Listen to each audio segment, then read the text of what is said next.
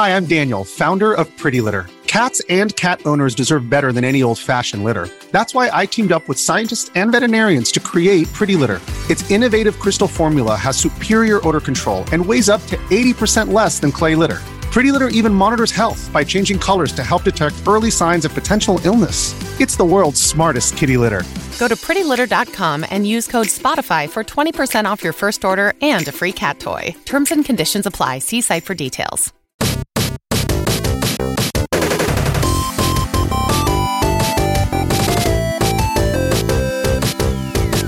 Hello, fellow gamers, and welcome to Sanctuary, a world created by a renegade angel and demon where certainly nothing could ever possibly go wrong. We are the Multiplayer Gaming Podcast, and we are very excited to have you here with us for this deep dive of Diablo 4.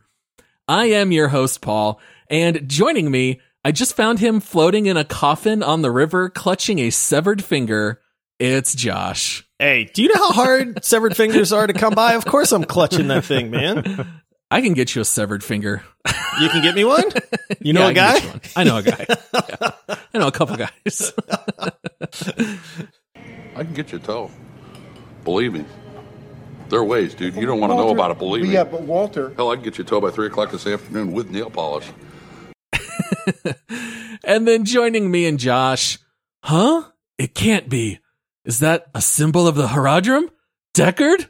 Deckard Cain? Can it be you, old friend?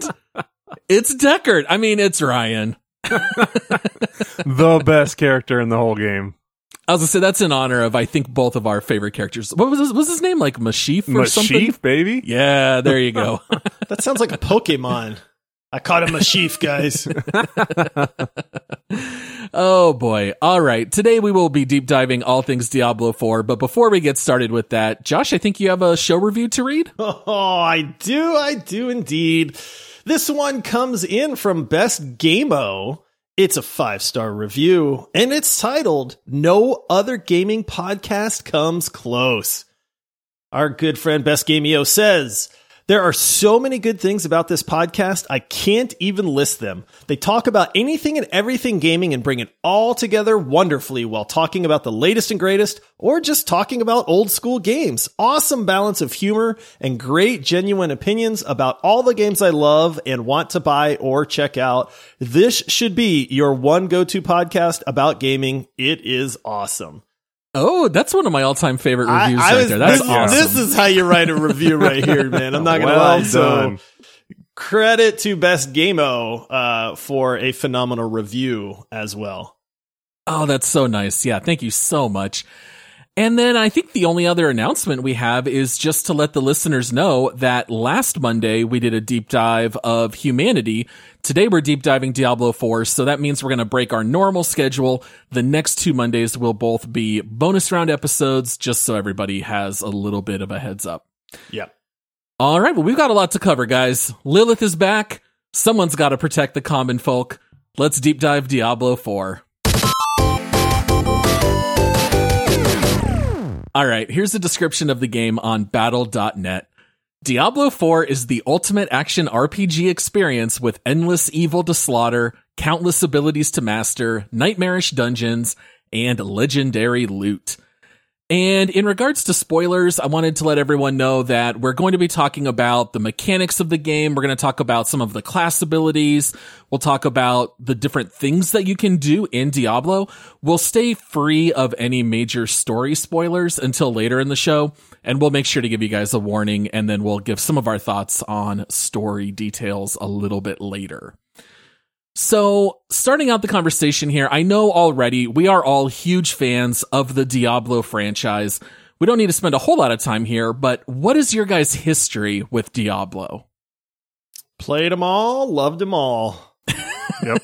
Yeah, pretty much. Yeah, honestly, I've played. I still remember going to the store and buying the Diablo like battle chest. Yeah, the battle chest. Yep, I sure do, man. I still remember that. I played Diablo 1. I'll be honest, I don't really remember Diablo 1 a whole lot. I don't I know I played it, but Diablo 2, man, that was a good day when I picked that up. Diablo 3, played Demon Hunter a lot in that one. We've been waiting a long time for Diablo 4, man. Oh yeah. What about you, Ryan? You have a lot of fond memories of Diablo? Oh, I have so many fond memories. Back when you had to use dial-up internet and nobody could pick up the phone, and you're in the middle of really crazy hectic things, and then somebody, goes to make a phone call and it kicks you off. But Mom, I'm on a bail run. Come on, I'm doing hell cows. What the heck?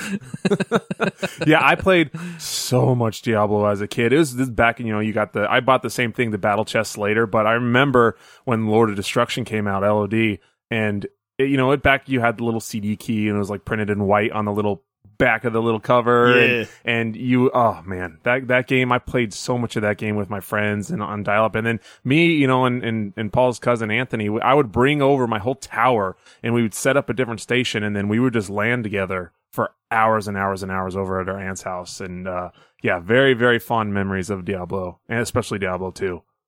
Yeah, I think 2 in particular is definitely where I spent the most time. I played Diablo 2 first, and then also went back and played the first. Diablo 3 is kind of weird because I remember playing it a lot. Josh, I know you and I both played it like right at release.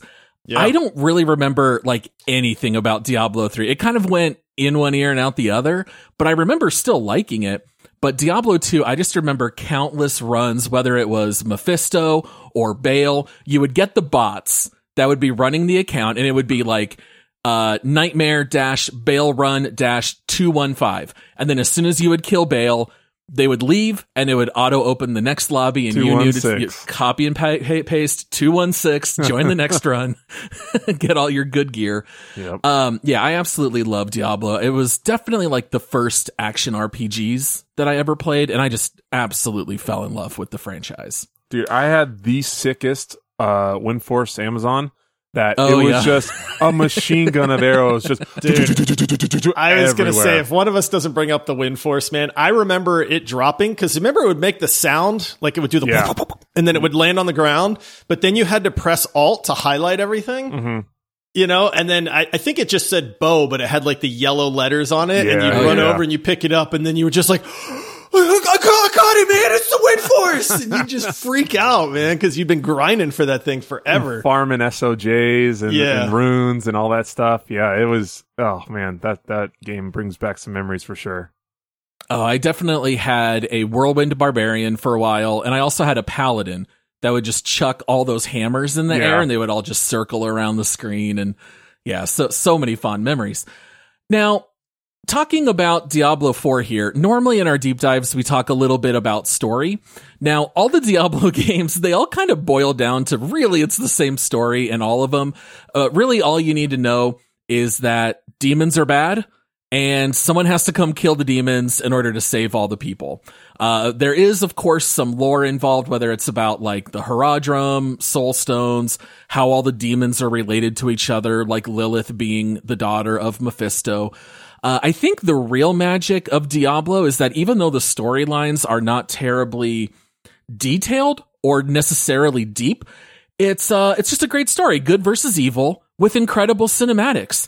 And I think that's where the real magic is with the story of Diablo. It's not so much like it's terribly well-written dialogue, but you get some of the most memorable animated cinematics of all time in all of the Diablos. Do you guys feel like that's fair? Oh, dude. Yeah. There is something just primal about watching like the Lord of Terror, go up against an angel that is just, glowing wings, clad in armor, just kicking butt.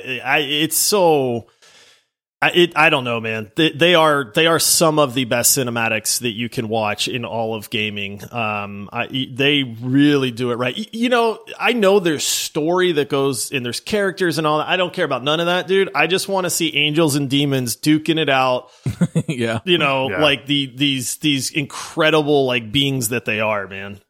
Yeah, I remember the first time seeing those back. I mean, Blizzard always does a great job with their cinematics, but back on Diablo 2, seeing, was it Indariel on Diablo 2, I believe? But those she's angel like the first wings, boss in it. Yeah, those angel wings with, the big, streaks that run across, and then, all Mephisto and Diablo. It's always great. It always looks good. It's dark and grimy, but it still has these blasts, fire and the fallen running around everywhere. They're always fantastic.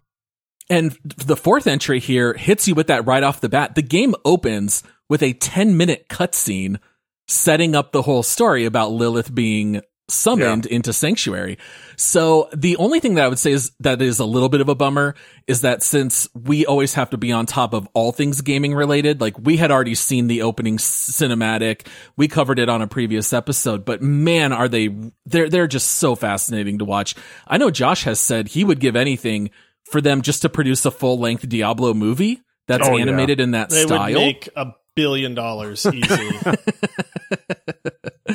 All right, so Josh, just in case there's any single person listening to this episode who hasn't played any of the Diablos, from like a general standpoint, how would you describe the gameplay of Diablo? Gameplay in Diablo is basically this. There. It's Was that so quiet? Discord's not picking you up. I don't even know. But I just clicked my mouse like 1,000 times, okay. so you'll hear it when you edit it. But just leave it at that. So left, right, left, right. Yep, that's the gameplay. Is you are just clicking furiously. I know there's some weirdos out there that play on controller. Listen, if you're a console player, I can't fault you for that. But if you're playing Diablo on PC and you're playing with a controller, stop it. Number one, you're weird. Shots fired at almost everybody we know. We are the only ones playing this with keyboard and mouse on PC. No, there is a lot of the purists that are playing on keyboard and mouse. It's just this weird bunch of people that think controller's the way to go there. No, for real though, gameplay in Diablo, this is an action RPG. It's isometric, so it's top down. You are basically a character. You are wading into hordes of monsters. You have skills that you use that are on cooldown timers. And then loot drops, and then you get upgrades through the loot. Your character gets stronger. You spend skill points. And that is the basic gameplay loop, like boiled down to as simple as you can make it. Yeah, I think that's fair. And there's also a large portion of the game being finding better gear, whether that's rerunning certain bosses to get loot or joining new servers or checking vendors. You know, there's always that hunt for the next piece of gear because the game is designed to be like infinitely replayable. It's not where you just play a campaign and quit. It's designed to constantly be pulling you in for that gear. Looking at the Diablo series as a whole over time, because, we're now looking at, like 25 plus years of Diablo. Looking at 4 compared to previous entries, like I don't know how much you guys really remember about the specifics of 1, 2, and 3, but they have made a lot of changes over time. So like, for example, in older Diablos, you could run around with a ton of healing potions and mana potions. I know for me, that's like very deeply ingrained in my brain is the sound of using those potions. I can perfectly hear it in my brain. Yep. They've gotten rid of that to where now your mana just regenerates over time. You can only carry a maximum number of health potions, so you can't really cheese your way through a lot of stuff. They've gotten rid of corpse runs. They got rid of that in Diablo 3. They've definitely made a lot of changes. 4 is by far the most MMO-esque. Is there anything in particular about 4 that you either like or dislike in how the series has gone? I definitely liked the not having to have the, carry the tome of identifier and the tome of, town portals, and then goodness, having to identify everything. Oh gosh, man. Yeah, that was so annoying back when they did that. So I love the fact that that's still a thing, and then the corpse runs from D3, but I did want to correct myself real quick. I know I said Andariel, but I know I'll get heck for that. But it was Tyrael was the angel in Diablo 2. Yeah, that was my bad. I thought you meant the first demon that you fight in Diablo 2. No, I'm pretty sure she's the first one. Yeah, you were talking about she's the one with all the arms or whatever, I think. But you were talking about the angels, and I said that on accident. But I know I'd get heck for that. But anyways, know your lore, Ryan. Yeah, what do you? I thought you liked Diablo. Poser. Yeah, poser. This guy probably didn't even play. Oh man. For me, it's weird because everybody knows I like difficult games. They have definitely improved the quality of life over the years, like the no corpse runs. I mean, we all remember you had to save up for your scroll of town portals. Oh yeah. You had to buy potions, corpse run, all that stuff. I mean, there was definitely some inconvenience to it, but it also gave the game some character too. And so it's this weird thing where I really appreciate a lot of the quality of life issues in Diablo 4. I mean, they have just made this game as easy to play as possible. And I mean that from a quality of life example. Like, you can town portal at any time. You can salvage and sell, and they give you a horse so you can run around faster. And I mean, all this different stuff. But then, like, they added level scaling in Diablo 4, and I am not a fan of level scaling in these games. Like, we've talked about this before, especially in MMOs, where it's like, I want to run up to a monster that I've not seen before and have it just one-shot me, you know, and then be like, oh, I'm not supposed to be up against this guy yet, but I'm writing your name down and I'm coming back later for you, you know? And so there's definitely some improvements, but there's definitely some things that Diablo 4 does that I'm not, you know, it is a negative to me, I guess, too. I did like though that on the opposite side of that with the level scaling is you could run with somebody who's like level 13 or 14, and you're which not is fantastic. You're not just wrecking everything. You know, you still have to you got your other aspects and other things that you have that you've advanced on, so it's a little easier than before. But it's still, you know, you're like, oh crap, I still got to be careful. You know. Yep. Yeah, I think that it's kind of a two-edged sword, right? Either it makes for easier teaming up with your friends, but at the same time, yeah, I mean, I can see arguments on both sides. The one thing I will say that I felt is kind of missing in 4 is a little bit of that, like, discovery. Even though we already poked fun at it, like, when you would identify your gear in Diablo 2, that was always really exciting because you would see, oh, what does this gear have? I absolutely loved the Herodric Cube from Diablo 2. Yeah. Where you could, like, throw in 3 gems and then it would upgrade it to the next type, or combine certain gear and then it would add sockets and things like that. That was always kind of fun. Or like tossing in Wirt's leg and creating a portal to the cow level, right? Like, that kind of stuff was really fun to tinker with and mess around. That was also still like early internet days. And I remember just like dragging and clicking things and testing it. That kind of stuff's kind of missing from this one, even though the world is very big. I felt like there wasn't a whole lot of discovery, even though there's like more places to go, if that makes sense. I feel like you're in combat constantly, for better or worse, in Diablo 4. It's kind of just like you're constantly fighting. Yeah. I didn't find myself searching for things, like going to different areas to try to find a certain thing or try to find something. Cause yeah, it kind of guides you and you're always on your path and battling and stuff like that. Yeah, all the gear immediately either sucks or it's an upgrade. Yeah. Like, there's not a whole lot of in between or anything here. Yeah. So in Diablo 4, there are 5 classes. We've got Sorcerer, Barbarian, Rogue, Necromancer, and Druid. What class did you guys pick and why? I went with Rogue. It fits my play style. I played it in the beta. I tried the Sorcerer in the beta as well, and I did not like the Sorcerer, even though they were super OP in the beta too. Honestly, they're still kind of OP, but I like the Rogue because it can play 2 different ways. You can play ranged or you can play melee, and it's very, very squishy, but it's also tons of damage if you play it right. So it's that high risk, high reward for me, where if I get out of position or I get stunned and I don't have my stun cooldown ready, I'm dead. Like, just hands down, I know I'm going to die kind of thing. But I really like that style of just get in, do a ton of damage, get out, pay attention to positioning and all that stuff. So I think I picked the right class for me because I had a blast with it. Brian's a man of class. I know he picked the right one. What'd you pick, Ryan? Sorc Bros. Sorc Bros for life. We sure were. What makes you like Sorcerer so much? I don't know. That was always one of my favorites, even back, in Diablo 2. But I just loved that class. I love being able to kind of pop in and out. I love the teleport. I love that. And then I had this Arclash build that was just ridiculous. It was so good. I know in the beginning we did, with our ultimates, we did the big snake, the big snake, yeah, the big flashy snake. But there was just, it's the way because this was almost, it wasn't really like a ranged Sorc, because you'd have to get in to do your stuns and your cooldowns in ice shields and all that stuff. So I was popping in and out, teleporting in and out. So it was kind of just constant. You're constantly clicking all the buttons, using all your cooldowns. I barely went through any mana with this build because the only thing I used was the Hydra for mana. Everything else was just cooldown resets and like stun abilities. So it was, I had a blast playing the Sork. I tried a Barb and I tried a Rogue, and I had some fun playing them. But yeah, the Sork is the one that I loved.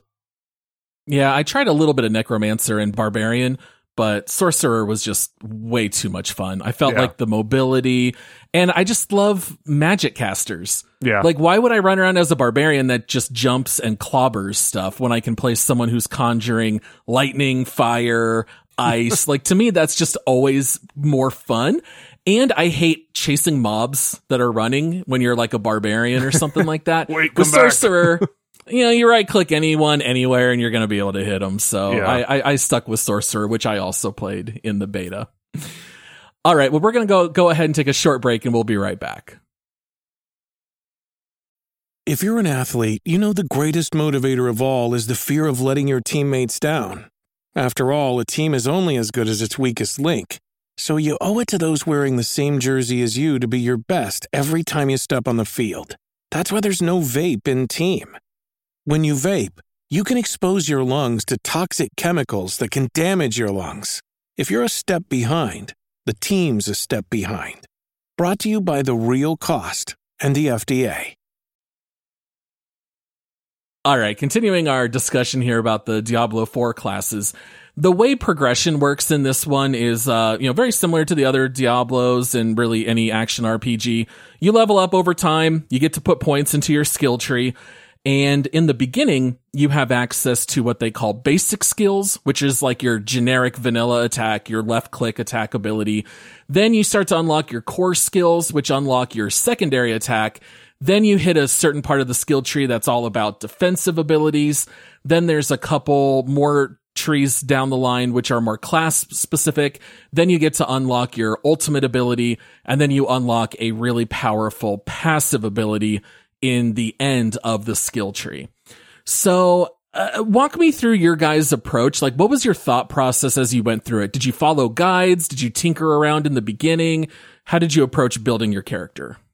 For me, a lot of the fun is just coming up with my own builds. The internet's out there. There's people that don't want to put the thought into it. I get that completely. You do you. But for me, a lot of the fun of a skill tree in a character like this is like trying to come up with the build that I want to play. So I do a lot of experimenting on that. And so I'm constantly trying something and then going, yeah, okay, that kind of worked. Let me try. Now I want to try a ranged build. That one's not so fun. Let me go try this build now. Okay, let me go back to ranged and try this other ability. And I just do a lot of like bouncing around until I find something that really lands. And then I kind of settle into that and go, okay, let's see how strong I can make this at that point. Mm-hmm. And so that's how I enjoy it. Like, I know that there's always that optimal build out there. And, if you search for, like best rogue build, you're going to get 5,000 YouTube videos that are all screaming at you, best build, end game build, must check this out and all that stuff. And it's kind of like, I just want to have fun with it, man, and play the way that I want to play. So for me, that's how I do it. I just theory craft and try stuff out, see what works, see what doesn't. I am the exact opposite. I see that video and I click. That's how I got that. I was like, oh, that Arc Clash build. I was like, oh man, I'm not high enough level yet to make it make sense, but I can't wait till I can do it. Because that's what's fun, killing everything you walk up to. You can make an argument for that. I got a wife, I got kids, I got a business, I got a house to take care of. I got too much stuff to try to mess around and try to figure out a build. I want to just go in and wreck everything. So I'm the guy that, and I don't blame anyone that does it either way, but I look up, okay, this is the most proficient build and this is going to just nuke everything. That's what I'm doing. Oh, that's really funny.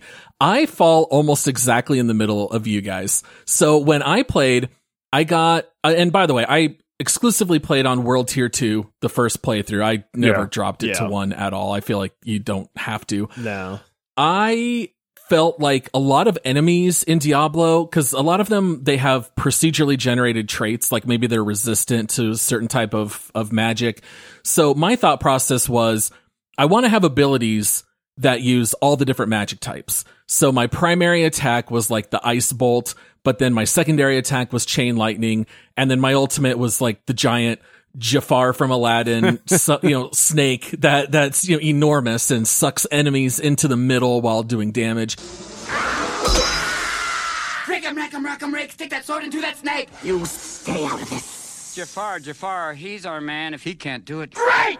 And what's funny is I was playing as that, and I was having no problems at all playing the game, but I could tell that I probably had a really bad build because I started kiting a lot while killing enemies, and I realized normally that's not really how you have to play Diablo on World Tier 2. And so then I did look up my first leveling build, and I just quickly remapped everything to what they said, and I could not believe how much faster I was killing stuff. Like, it was legit probably 3 to 4 times as fast at that point. I didn't realize how important the defensive skills are. So for Sorcerer, really all you do is you select your one ability. Everything else is defense, to the point that you can face tank everything in this game, including all the bosses on World Tier 2, standing still, doing arc lashes directly in their face and casting magic.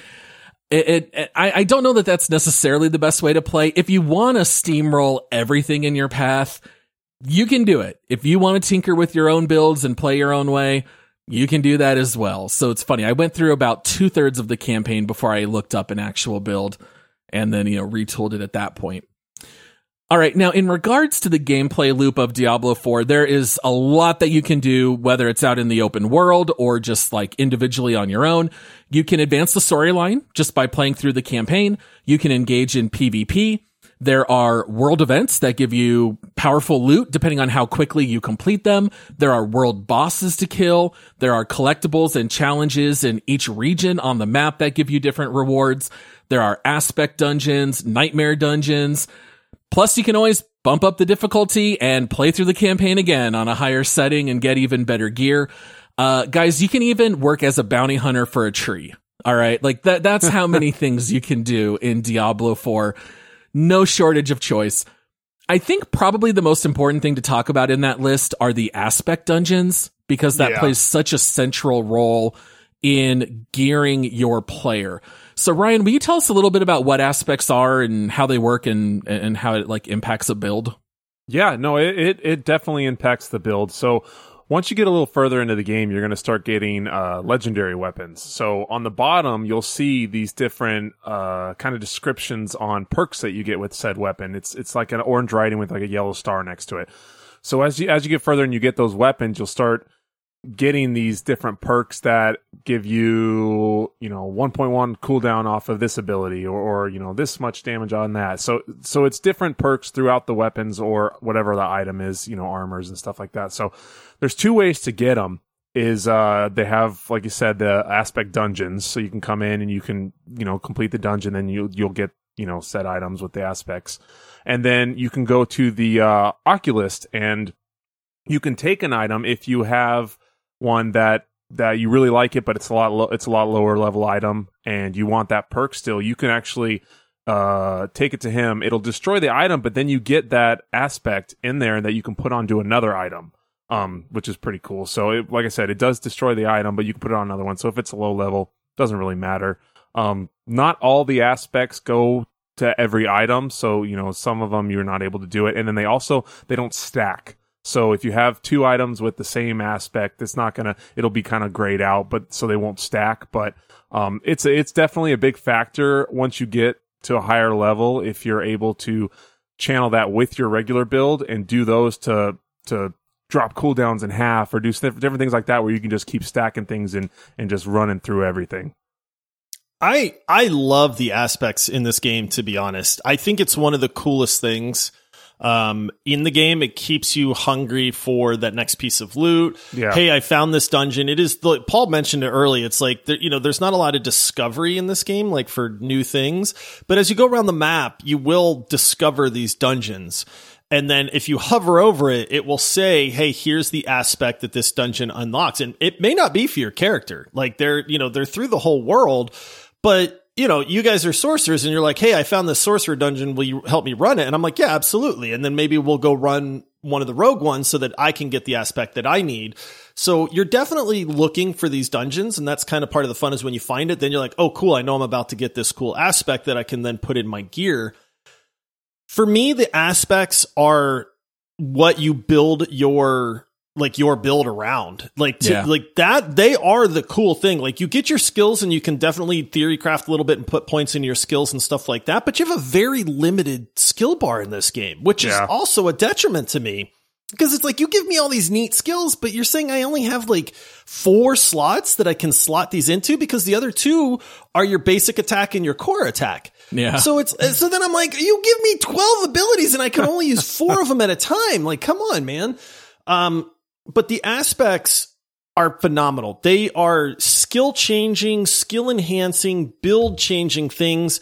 I would find a piece of gear that had an aspect on it that would do something, and I would be like, I have to try this out. Let me change my whole build to try to build around this aspect and see how that works. Like, for instance, rogues get this skill called Flurry, where you just stab like in front of you, but you get an aspect that says Flurry now does AoE damage and does like 12% more damage. So it's like, well, wait a minute, that changes everything, because now I can hit everything around me in a circle versus only what's in front of me. So let me run with that and see what I can do. And I feel like there's hundreds of these aspects in the game. So that to me was one of my favorite parts of this game. And I do like that you know what you're going to unlock in that dungeon. It's not just a 1 in 120 chance that you get the one you're looking for or one that's useful. You know ahead of time whether or not it's worth that investment. And they're not long dungeons. They are procedurally generated. So even though the world of Sanctuary is designed and crafted and you know exactly the layout of that world, anytime you go into a dungeon, it's procedurally generated, so it's different every time, different enemies, different layout. And then as soon as you complete it, which I would say most dungeons on World Tier 2, they take you maybe like 15 minutes? I was going to say 15 minutes. Yeah. Right around there. Yeah, they're not terribly long, but they are fun, and you can run them solo or bring a buddy. And if you bring a friend, you both get that, aspect unlocked. Now, we were able to play a lot as a group, and I think one of the most memorable times that we all got to play was when we all took down our first world boss together. So we got to fight, I'm still not sure how to pronounce it, Avarice the Gold Cursed, I believe is correct. I think so. Funny fight. All right, who wants to describe what this guy does as he runs around like vomiting molten gold everywhere, I guess? Yeah, that's my kind of friend, man. When are you guys going to puke me up some gold? Come on. I know, right? This fight's bananas. So this is, there are world bosses. There's these map-wide events that happen, and everybody that's on that server comes running and kind of does all that stuff. And there's a few different ones too, which is kind of nice. I think there's 3 different world bosses as of right now. This Avarice the Gold Cursed, I had never seen before, so I thought this was really cool. It's like this gigantic, weird, fat troll looking thing that's toting around like this giant treasure chest. Mm-hmm. And the cool thing about these boss fights is they start off kind of slow and timid, and then they go through like these phases where by the end, this thing's just going bananas. And I just remember like this dude puking up gold piles, and if you were standing in the gold piles, you'd get wrecked. But then he would gold coins would fall out everywhere, and then they would kind of like sit on the ground. Yeah, and then they would explode. And if you got caught in one of those, you were one-shotted, man. So it was really funny to watch people like run for their lives, and all this. And it was really distracting. And this guy would like make a little teleporter and then run into it, but then come running out like in a different direction. So it was a lot of moving back and forth and getting out of the way and stuff like that. I thought it was a really fun fight. And a lot of reses. Yeah, and a lot of reses. People be dying to them gold piles, man. A lot of people just literally standing in the fire, not moving. I think a lot of them were like no experience in the MMO world or anything like that. They're like, oh, whoops.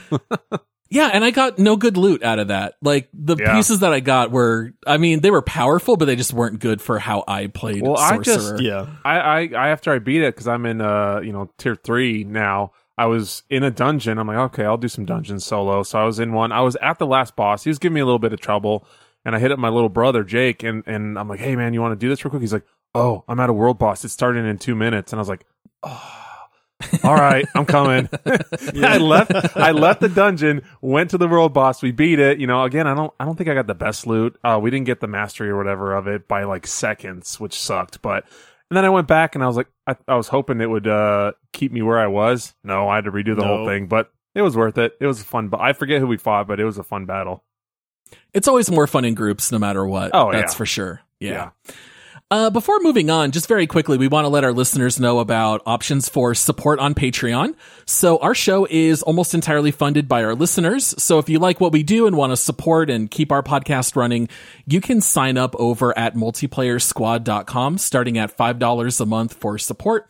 You get some amazing perks, like all our episodes ad-free and a day early, and you also get 2 bonus episodes every month. So if you want to give us a little bit of a tip or a thank you, even if you just sign up for a month or two, or long-term support is obviously great, you can go ahead and do that at multiplayersquad.com. Okay, so I think that different people can play this game very differently. And this was never more apparent than when we were playing with our friends or in different groups. So for example, our buddy Andy, who was a guest host for our Outriders episode, he skips every single cutscene in Diablo, does not care at all about the story, and will go way out of his way to do every single world event. It does not matter how close or how far. If Andy sees or hears one on the map, he will beeline it every single time. Me personally, I think the story and the cutscenes are probably the best thing that this game has to offer. World events, I don't really care about at all, but yet we were still having a blast in like our completely own different ways.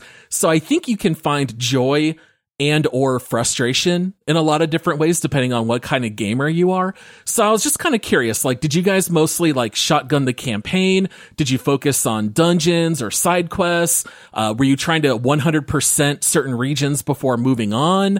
How did you guys kind of approach the way you played? Oh, go ahead. I was going to say, I kind of a little bit of everything at first. I got really distracted. Anytime, I love dungeons. So to me, dungeons were like the classic Diablo experience. And so I would do just about every dungeon I came across, even if it wasn't really my aspect, just for the fun of, because there's always the boss fight at the end and you've got a good chance at loot and stuff like that. You got to go find the butcher too. Yeah, well, I mean, that was one of the fun fights that I thought you were going to mention was us, kiting the butcher and trying to all stay alive, in that fight and stuff too. But then, and you can just get lost for hours, man, just doing all these little side missions and the little cellars that you find and the dungeons and the world events and that stuff. But eventually I got a job to do. I gotta play the campaign and actually get through this game so we can talk about it. And so for about 2 days, I just did nothing but beeline the campaign straight through. I wanted to experience, because that's where you get to the end game content, is once you beat the campaign. And I really wanted to see what that was. So as much as I was having fun just wandering around the world and doing things and all that, eventually settled down, played through the campaign. This is where you get, like you said, Paul, you get the cutscenes and the story kind of comes together. And it's, that's a lot of the wow moments as far as the Blizzard cinematics and stuff go. But that's kind of how I approached it. I did do a decent bit of end game stuff. That's when you beat the campaign, you get to the next world tier and you kind of open up all of the things that they have for people that have beaten the game at that point. Which is a lot. It is a lot, too, yeah. Which is so cool. Like, you beat it and then you look at your map after and you're like, whoa. There's still a lot I can do. Yep. I was kind of the same. Everybody knows I love cinematics in games. The more, the better. If a game's half and half, that's my type of game for sure. But I also get sucked into the little side quests and the missions, and those people's stories. Like, you do something and get the guy, and you find his son's remains, and you're like, oh, his kid died, and you bring him back to him, and then I'm like, ooh, what is this person? And there's another exclamation point. You start going, and I'm like, oh wait, I start get itchy for a cinematic. So then I go back to the main campaign, and I'm like, I need some more, and you play through. So many lost journals in this game. Oh yeah, you everywhere. Run across them every 2 to 3 minutes. There's a lost journal and a side quest to do. Yep. Oh, look, a mud pile. Oh, a journal. Yeah, for me, I really love the campaign, so I primarily shotgunned that. I had heard that you can pretty much get very close to level 50 if you only do the campaign. So a lot of people were even saying you're better off doing more side stuff later. So I primarily just focused on the campaign. However, I would pepper in side quests, and I have to clear every cellar. I don't necessarily clear every dungeon if it's not an aspect that I need, but if I see a cellar that I can clear out in 20 seconds and get some gear, I will beeline it for every cellar and then get that little green check mark that it's, been completed. Yeah. All right. So I think now's the time to get into story spoilers. All right.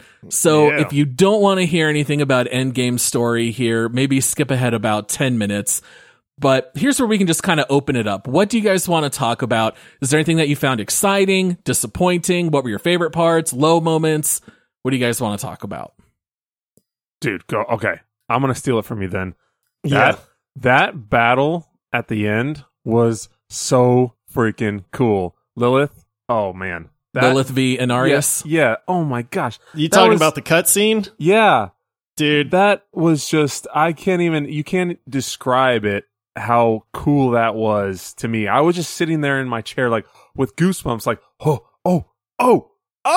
no way, oh my gosh, it was. There was just man. That's. I know, Josh, you felt the same about it. So I won't take too much of the thunder with it. But man, that thing just blew me away. When she stabs the spear, I'm like, yeah, dude. I've never been so riveted to my computer screen. I honestly, maybe ever. Like, it was so cool that I like instantly like paused the game. You can't really pause it, but like left it in a safe spot. And then came to Discord and said, I think I just witnessed the coolest cutscene I've ever seen in all of video gaming. Like, and I legitimately still think that. I mean, that thing blew me away, man. And that's why I was like, give me a full length movie like this. Yep. Yeah. Dude, I'll pay $30 for a movie ticket to go see that, man. Dude, like, that is bananas good. When I was a kid, I think there was an option back on D2 where you could just go and watch the cutscenes. And I used to do that. I think you just go and I just watch the cutscenes. That's how much I loved them. So this one, that cutscene. Anytime you guys saw the Lilith petals on the ground, because how you had like I was. Anytime I saw those, I was just like, oh yes, dude, yeah, like cutscene time. Which is why I don't understand how anyone. I had another buddy, my buddy Sean, that I played with a lot. I used to play Destiny with him a ton, and I same thing. I see it, I get so excited, and I click it, and then in the background I hear. Whoosh, you hear all the fighting. I hear all the fighting because he just skipped right through and he didn't care. And I'm like, whatever, dude. If you die, you die. I'm watching this. Yeah. I mean, story wise, I will say I love this genre of like angels versus demons. The Keanu Reeves movie Constantine is right up my alley, man, because that is just, I love that stuff so much, man. Yeah. And so, this fits into there. I will say that the cutscenes were absolutely exquisite. This kind of what Lilith is trying to do with Sanctuary and you trying to stop her is really neat. There's parts of the game where I felt like they just didn't know where to go with the characters and the non-cutscene stuff. Like you're following Lorath and then you meet this guy and then, we've got to go over here to get this person and now we've got to go do that. And I felt like I was just on this giant like fetch quest / let's go meet this person because maybe they can help us kind of thing. A little bit of a wild goose chase. Yeah. And that's exactly what I started feeling like is like, I'm just running around this world with like, where is the direction? Like you're not telling me a story at this point, And so the cutscenes would tell the story, but the gameplay didn't really, other than like minor parts where it's like, okay, well, this is how we're going to fight Lilith. And then I kind of went, okay, yeah, but then they've got me going 4 or 5 different places. And again, nothing really makes sense at that point. So it's really weird to me because in-game storytelling, not so good. Cinematic storytelling, freaking awesome, man. Yeah. It kind of feels a little bit like we need to make the game longer. And how are we going to do it? Okay, well, let's throw in an escort quest. And whether or not it works for you, now it's a 10-minute escort across the desert. And, now you got to trek all the way to the East Coast and go find a ship. And maybe you can find the part that you need over there. And some of the storytelling just wasn't terribly fleshed out. Like the fact that Elias is immortal And then they're kind of like, well, he just kept a part of him alive inside the severed finger. And it's like, okay, so it's like a Harry Potter Horcrux, I guess, but they don't explain how it works. Yeah. Like, why don't we do the same thing Elias did?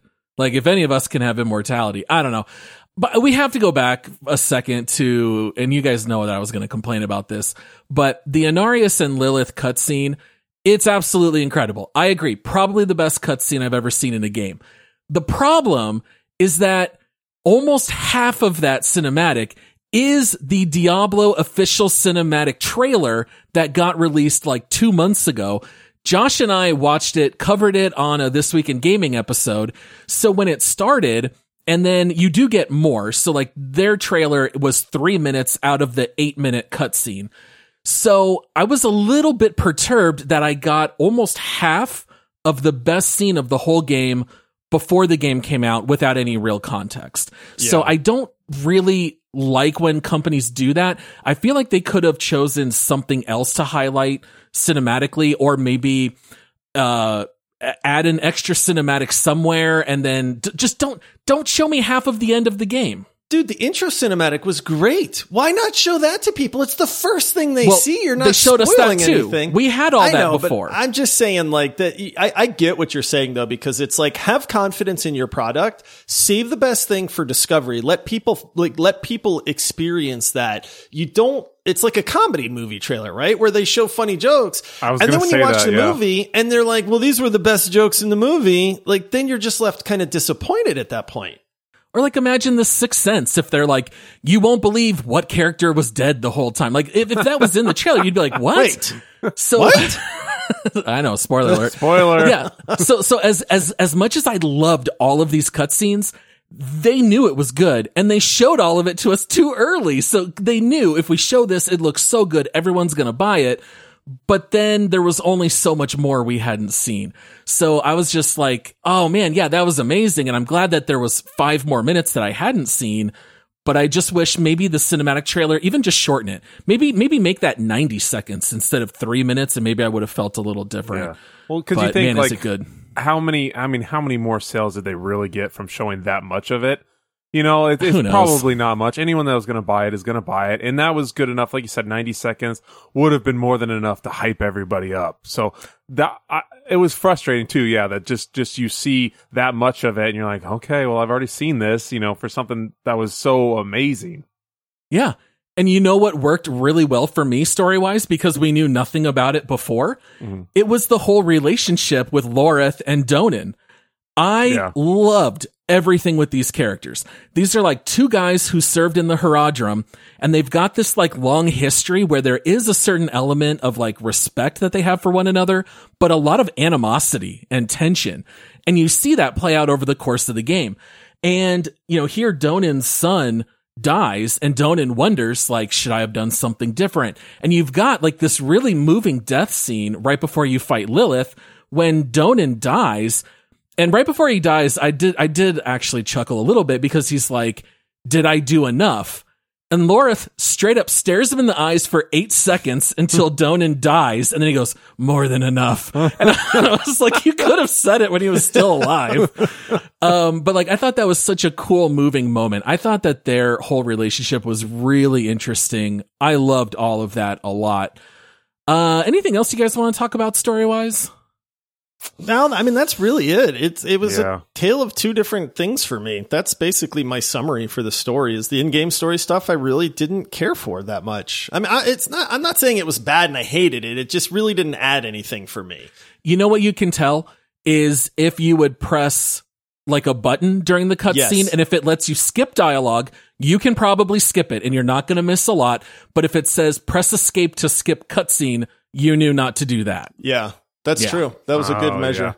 Yeah. Did you guys skip any cutscenes or anything? No, I didn't skip a single one. I didn't either. I would sometimes read the dialogue and just like skip. Because I can read faster than they can voice it. But yeah. But never skipped the full cutscenes. No, that would be insane. All right, well, we're going to go ahead and take our last ad break, and then we'll finish out the show with our regular segments. Okay, Josh and Ryan, we're back. We're going to close out this Diablo 4 deep dive with our regular segments. Let's start out by offering up some hot takes. Ready or not, that's hot.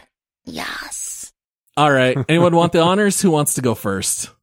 Maybe I'll we go should first. clarify. Hot takes, for anyone who maybe isn't aware, this is where we're going to intentionally exaggerate aspects of this game just to have a hot take, right? It's something that we believe, but maybe it's a little bit exaggerated.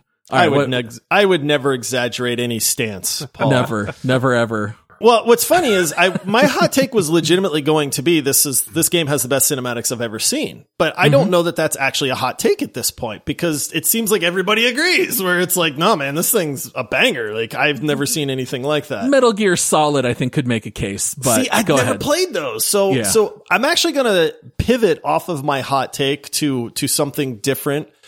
And I don't know that I have played a game where I have had so much fun and then gotten to the end game part, which is usually where the content starts, that I really enjoy, and then just hit a wall so hard that I nearly knocked myself out.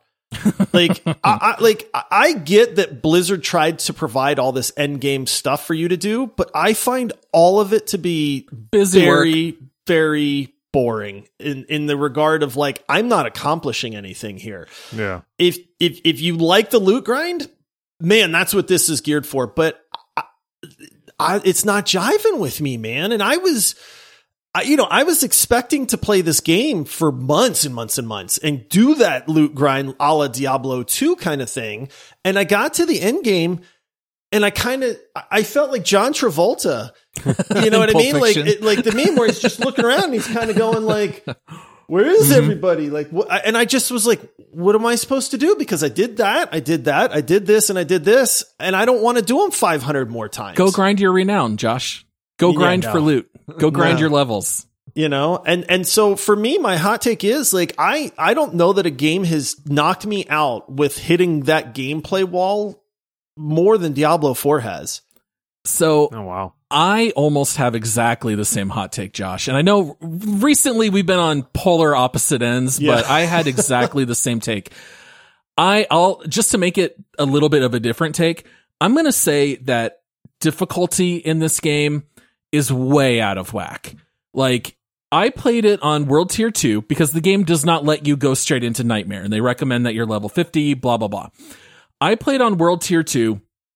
I think in my entire playthrough, I think I died maybe 6 times, and 2 of them was to the world boss. And the fact that you can play through this game and just wreck face, there's a time and a place for it. I like having just a little bit of a challenge. And so when I finished the campaign and I got up to, I think I stopped playing at like level 48. I did the capstone dungeon. We played that together. The 3 of us got on. And then once I unlocked Nightmare mode, I was like, you know what? Even though the game's been so easy up to this point, I just didn't have the right carrot in front of me, because grinding will never do it for me. As soon as it becomes a loot grind or a reputation grind or just getting every single green check on every dungeon, every cellar, do every world event, like, that doesn't do anything for me. And I would have loved to play through this game on Nightmare, because I have a feeling that difficulty would be exactly where I would want it on the dial, but I'll never do it because I already know everything that happens. I have no desire to play through again. So I don't know how many hours I actually played of Diablo 4.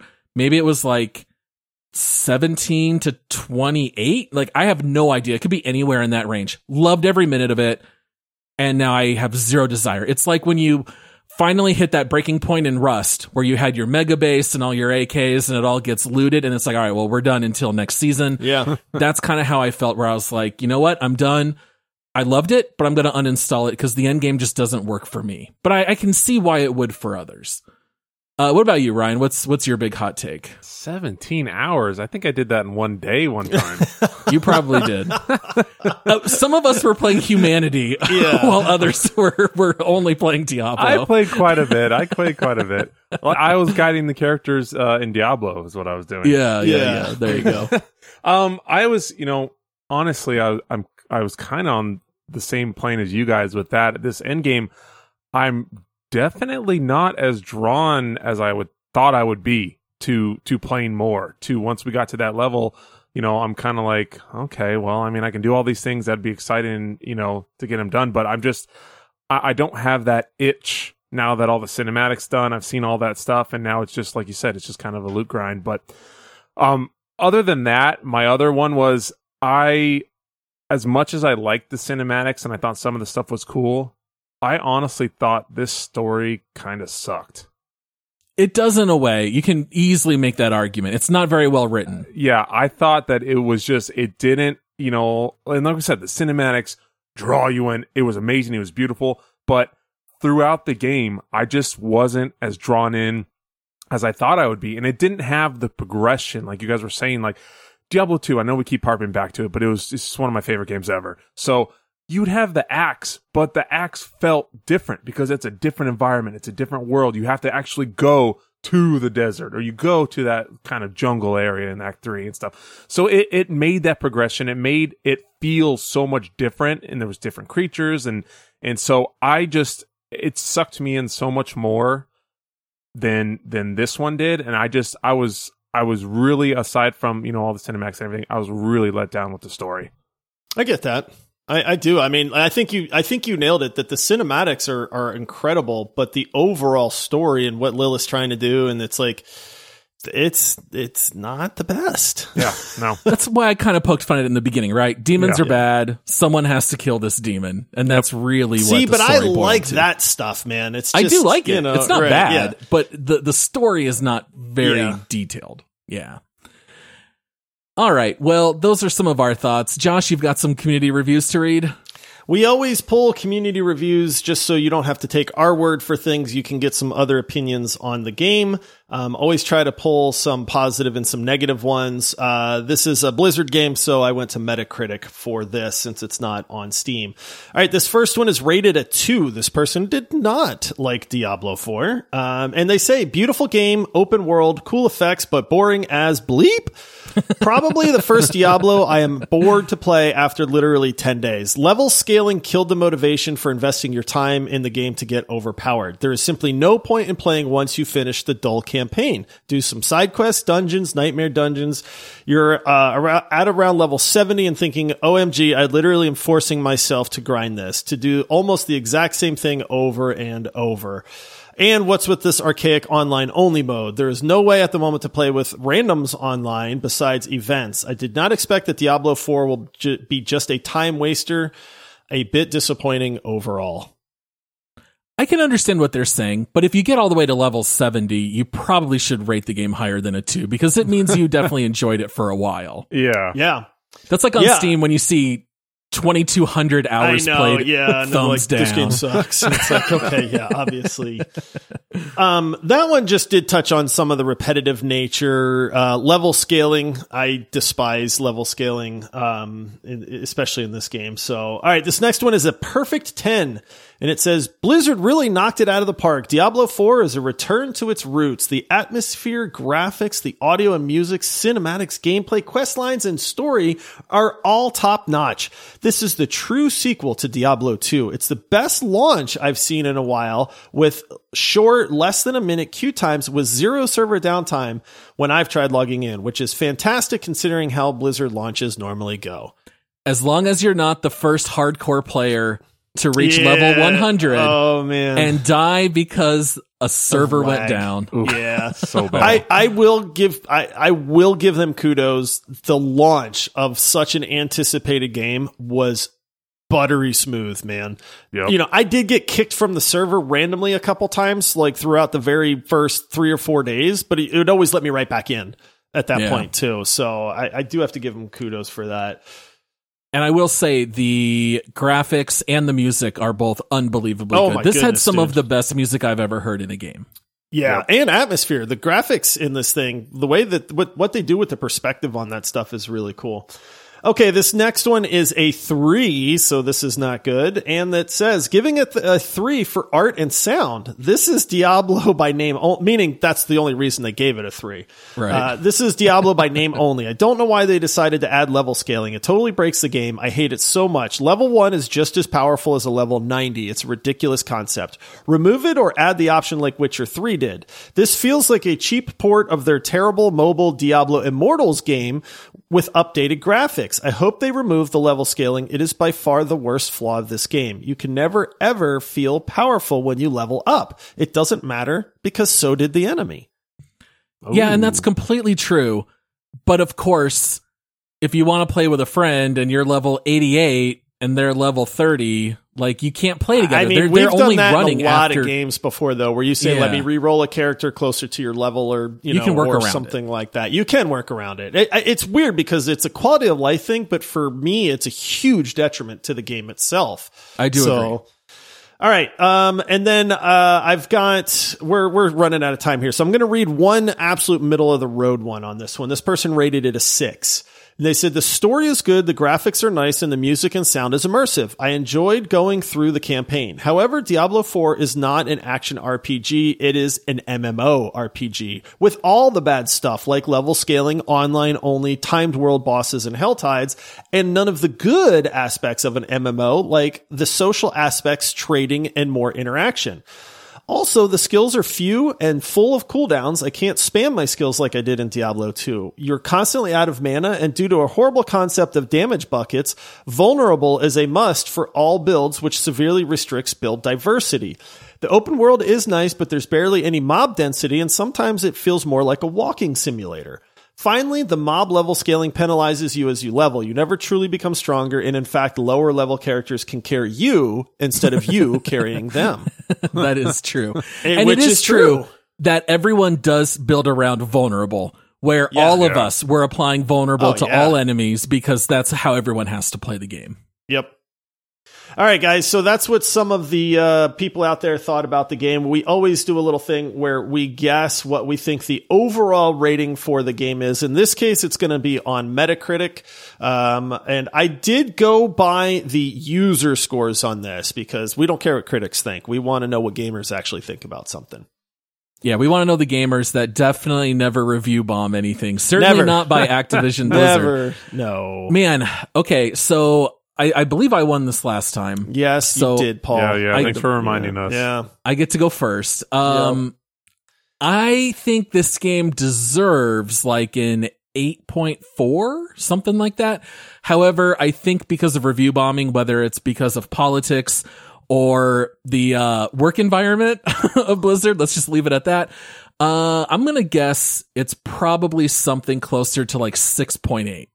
So I'll lock that in as my final answer. Okay, 6.8 for Paul. Ryan? If we sandwich him, he can't win, Ryan. It's true. Ooh, that's true. So you know which way which way to go from 6.8, Ryan. I'm gonna go 6.7. All right, and I'm taking 6.9. Nice. You ain't winning this one, Paul. Unless you get spot on. My official before looking and knowing the score, I actually guessed 8.9 because I didn't think that people would review bomb this game for some reason. I didn't think so either. I was definitely going to be high eights. It did get review bombed. The actual is a 5.7. What? And what I did on this is I took the aggregate of PC, Xbox, and PlayStation, so that it averages out to what the three platforms are. So 5.7. So Ryan, that means you are a winner, and you get the honor of introducing this next segment. Lilith's a lucky lady. Oh, here we go. Hey Lilith, how you doing, baby? You want to go? Oh, Mirren? Oh, wait, let me explain. All right, we've got some crossover. I'm down for this crossover. Star Wars Diablo? Yeah. What about your Professor Garlic from Hogwarts Legacy? Where's she in the mix, too. Ryan? Yay, man. I'm down on that. Different area codes. Different area codes. That's what I was going to say. All right, so this is our Make Love Marry Murder segment. Ryan, do you want to tell the people how this works? Yeah, so basically we're gonna make love, marry, murder on the scale. We do that for all the games that we deep dive. Murder is obviously, just didn't like it, didn't vibe with you, didn't feel like a game that you want to play again. Make love is gonna be one that you're kind of lukewarm on it. It was good, it had some good, some bad. And marry obviously is one that just they hit it out of the park, and you wanna play that as long as you can. All right, so Ryan Diablo Crouch, which is your legal name, what are you going to give this game? I think no one will be surprised that I am going to marry this game so hard. I'm going to. I'm just kidding. Yeah, I know, right? I know. For a second, I was like, "Wait, what?" I'm gonna marry this game so hard. I'm gonna take Diablo 4 to expensive dinners, lavish vacations. I'm gonna take out a second mortgage just to buy it a new fancy car. This game, as much as I had issues with different parts of it, and it's not my favorite game, it's not something that is just absolutely blew my socks off other than other parts of it. I had so much fun playing this, and I found myself all the time like, guys, can we play? Anyone else want to play? Hey, anyone in the Discord? Speaking of, shout out Discord, get on the Discord if you're not, because you can play with us sometimes if we're available. But I've played with some people through the Discord. I played with you guys. I played with my brother, my friends. I was always on this game way more than we needed to do for the deep dive. But yeah, I'm a big time marry on this one. All right. Yeah. What about you, Josh? I'm actually a little torn on this one. I'm giving it a marry. But it's because there's nothing that this game does wrong, and I had a blast playing it. There was never a time playing Diablo 4 where I was like, this sucks, man. Like, I don't want to have to play this right now. Loved every single second of it. Is it perfect? No. It's definitely got some issues. I don't think it's the best Diablo by any means. Not even close. Is it fun? It is incredibly fun to play. I would play it right now. I've got absolutely zero against Diablo 4. But at the same time, like, it's not the best game that I've ever played or anything like that. And I do think that there's a lot of faults with it. So I'm on that kind of borderline, like it's a really strong make love or kind of a shaky marriage. But I have to look at it and just go, I really had a blast playing this. If you know what you were getting into, which is a high price tag, because it's a $70 game for the base version, and you understand that you're going to hit that point, likely, maybe you like grinding, and if you do, then it's well worth it, but you're going to get to that point where it just is repetitive, and it's glaringly obvious at that point. It's not like they hide it very well or anything else. And if you're good with that, it's, don't even hesitate. But yeah, so for me, I'm going to give it that shaky marriage because it's not perfect. Yeah. It's kind of like where you start hearing the toasts at the wedding and you can kind of tell ooh, this marriage might not make it. Yeah. For Don't me, talk about my first marriage, Paul. Yeah. Oh boy. All right. Anyway, so I would say this game is marriage material. It's not the most rock solid marriage, but I do think it is a fairly solid marriage. I think if you start to grow tired, maybe just re-roll a new class and play. I think for most gamers who can afford the $70 price tag, it's worth it. You'll get at minimum 18 hours out of this game and probably a lot more. And I think most people would play it differently than I did, where I just kind of shotgunned the campaign, peppered in some side stuff here and there, and then I was done. If you are someone who loves doing achievements and 100%ing stuff, oh man, this game will give you, I don't know, hundreds of hours of content. That just doesn't work for me. But yeah, I would still say it's I would call it a must-play game, if that makes sense. So no matter what, that's going to make it a marry in my book. Yeah. I would just say, like I do with a lot of games, as soon as it feels grindy, just quit. Because it's not going to get better. Once you hit that wall, you've hit the wall. Play a new character or quit and go play something else. And but if they release an expansion for this, which they will. Oh, they will. Oh, yeah. We'll get back into Diablo at that time. But I probably won't play this again at all until there's new content. Yeah. All right. Well, guys, let's go into our last segment. Let's go to the leaderboard and see where this game stacks up.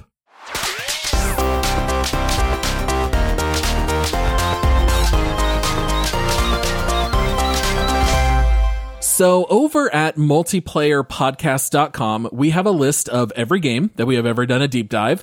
We are now clocking in a total of 99 games. Diablo 4 makes number 99. And we have to come up with a 3-man consensus of where this game ranks against everything else that we have covered. So just to give a couple examples here, we've got Disco Elysium at number 5. We've got Hogwarts Legacy at 16. We have Splitgate at 28. Resident Evil Village at 36.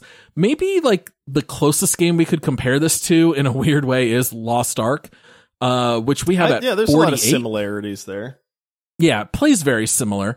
I would say Diablo 4 is definitely a lot better than Lost Ark. Yeah. I don't think we need to go any lower than this.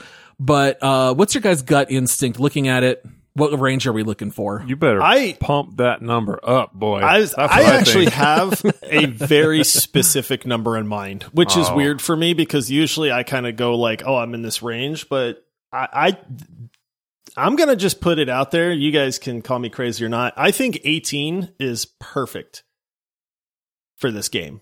I could maybe see 19 if you really love Hearthstone that much. I mean, another Blizzard product, go figure. But it's one of those where this game ranks up there in the upper echelon for me for fun level. I would recommend Diablo 4 to anybody. Like, we have people that have never played Diablo before that picked it up and went, this game is a blast. And we went, right?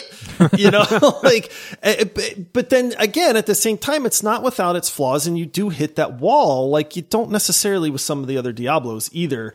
So I mean, I think for me, that's a great spot for it. I don't know where you guys are at.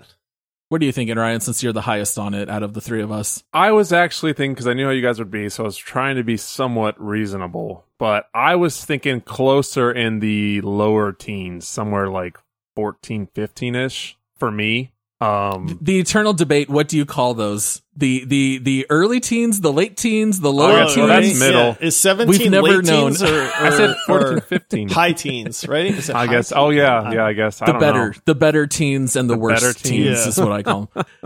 Yeah, so we're actually pretty close to each other. See, like, when I look at the Resident Evil 4 remake, I had so much more fun playing Resident Evil 4. As much as I loved Diablo, yeah, I liked Resident Evil 4 I more. love Resident Evil 4. But I have them in the same, they're in the same tier though. Yeah. Fun level Diablo 4 gets it for me, but oddly, I think Resident Evil 4 Remake is the better video game. Yeah. I could see that. Like, you know, like just from an all-around perspective. But Diablo 4 is way more fun, in my opinion. Did you guys die more in Hogwarts Legacy or Diablo 4? Oh, Hogwarts Legacy. I think I did too. I think I did too. I know, so. man. How weird is that? Like, if you don't go into Diablo Nightmare, game, man. you don't die Even much. Nightmare, dude. I've done Nightmare Dungeons, and that's No the different? problem. It's no different. This is the whole thing. Okay. Like, everybody mentioned level scaling, but every bad review and even a good review mentioned it. It's not. I was so pumped to get to that difficult part, and it's not. It plays exactly the same as World Tier 2 did. Yeah.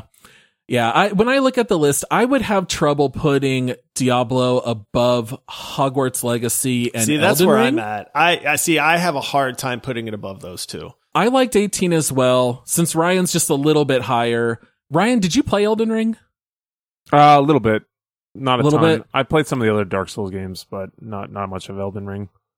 Yeah, I feel like Elden Ring, again, kind of like you were saying, Josh, I think Elden Ring is the better game, but I'd rather play more Diablo, because Diablo is just more fun. I don't know. I don't know. We got to honor Ryan's 17, slightly higher. 17, Ryan.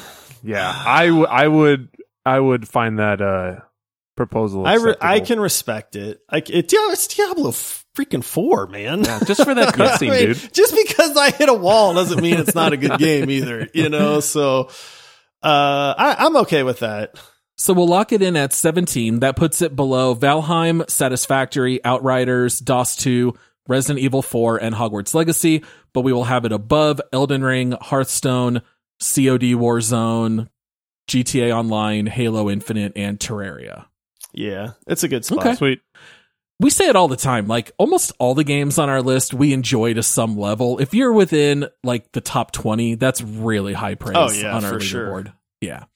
All right, then we will lock that one in at 17. And I think that wraps everything up here for this deep dive. I'm really glad we were able to get this one out because we were all like, okay, we know that this is coming out a few weeks after the game, but let's just crush as much Diablo time as we can. Let's get this one recorded. What a terrible problem. No, yeah, no, I don't know. I I barely got to play. Yeah. Now we're doing that with Final Fantasy 16, where we're all now you guys trying to hurry crush up and go play. By the way, hey, dude, I put 5 hours in today, and it came out last night. See, so. Ryan, that's dedication. I'm committed, Ryan. Good man. on you. I'm committed to the pod. Oh, yeah. And then as a reminder to our listeners, make sure to swing by our Patreon page to sign up for bonus episodes at multiplayersquad.com. You can join our free Discord. There's an invitation in the episode description. And hit us up on socials at multiplayerpod.com or at multiplayerpod. That's all it is. I'm young. I know how to use social media. I'm with it. I'm hip. We would love you to check out all of our episodes. We do release episodes about gaming news on Thursdays. We have quick take episodes that are like 7 to 12 minutes that release every Saturday. And then as a reminder, the next 2 Mondays, we will have bonus round episodes. And then after that, our next deep dive will be Ark. And then after that, it will be Final Fantasy 16. So we are very busy with some very big games right now. We'll have to play those as much as we can. I think that wraps everything up. So thank you so much to everyone for listening. And until next time, happy gaming. See ya. All right. See you, everybody.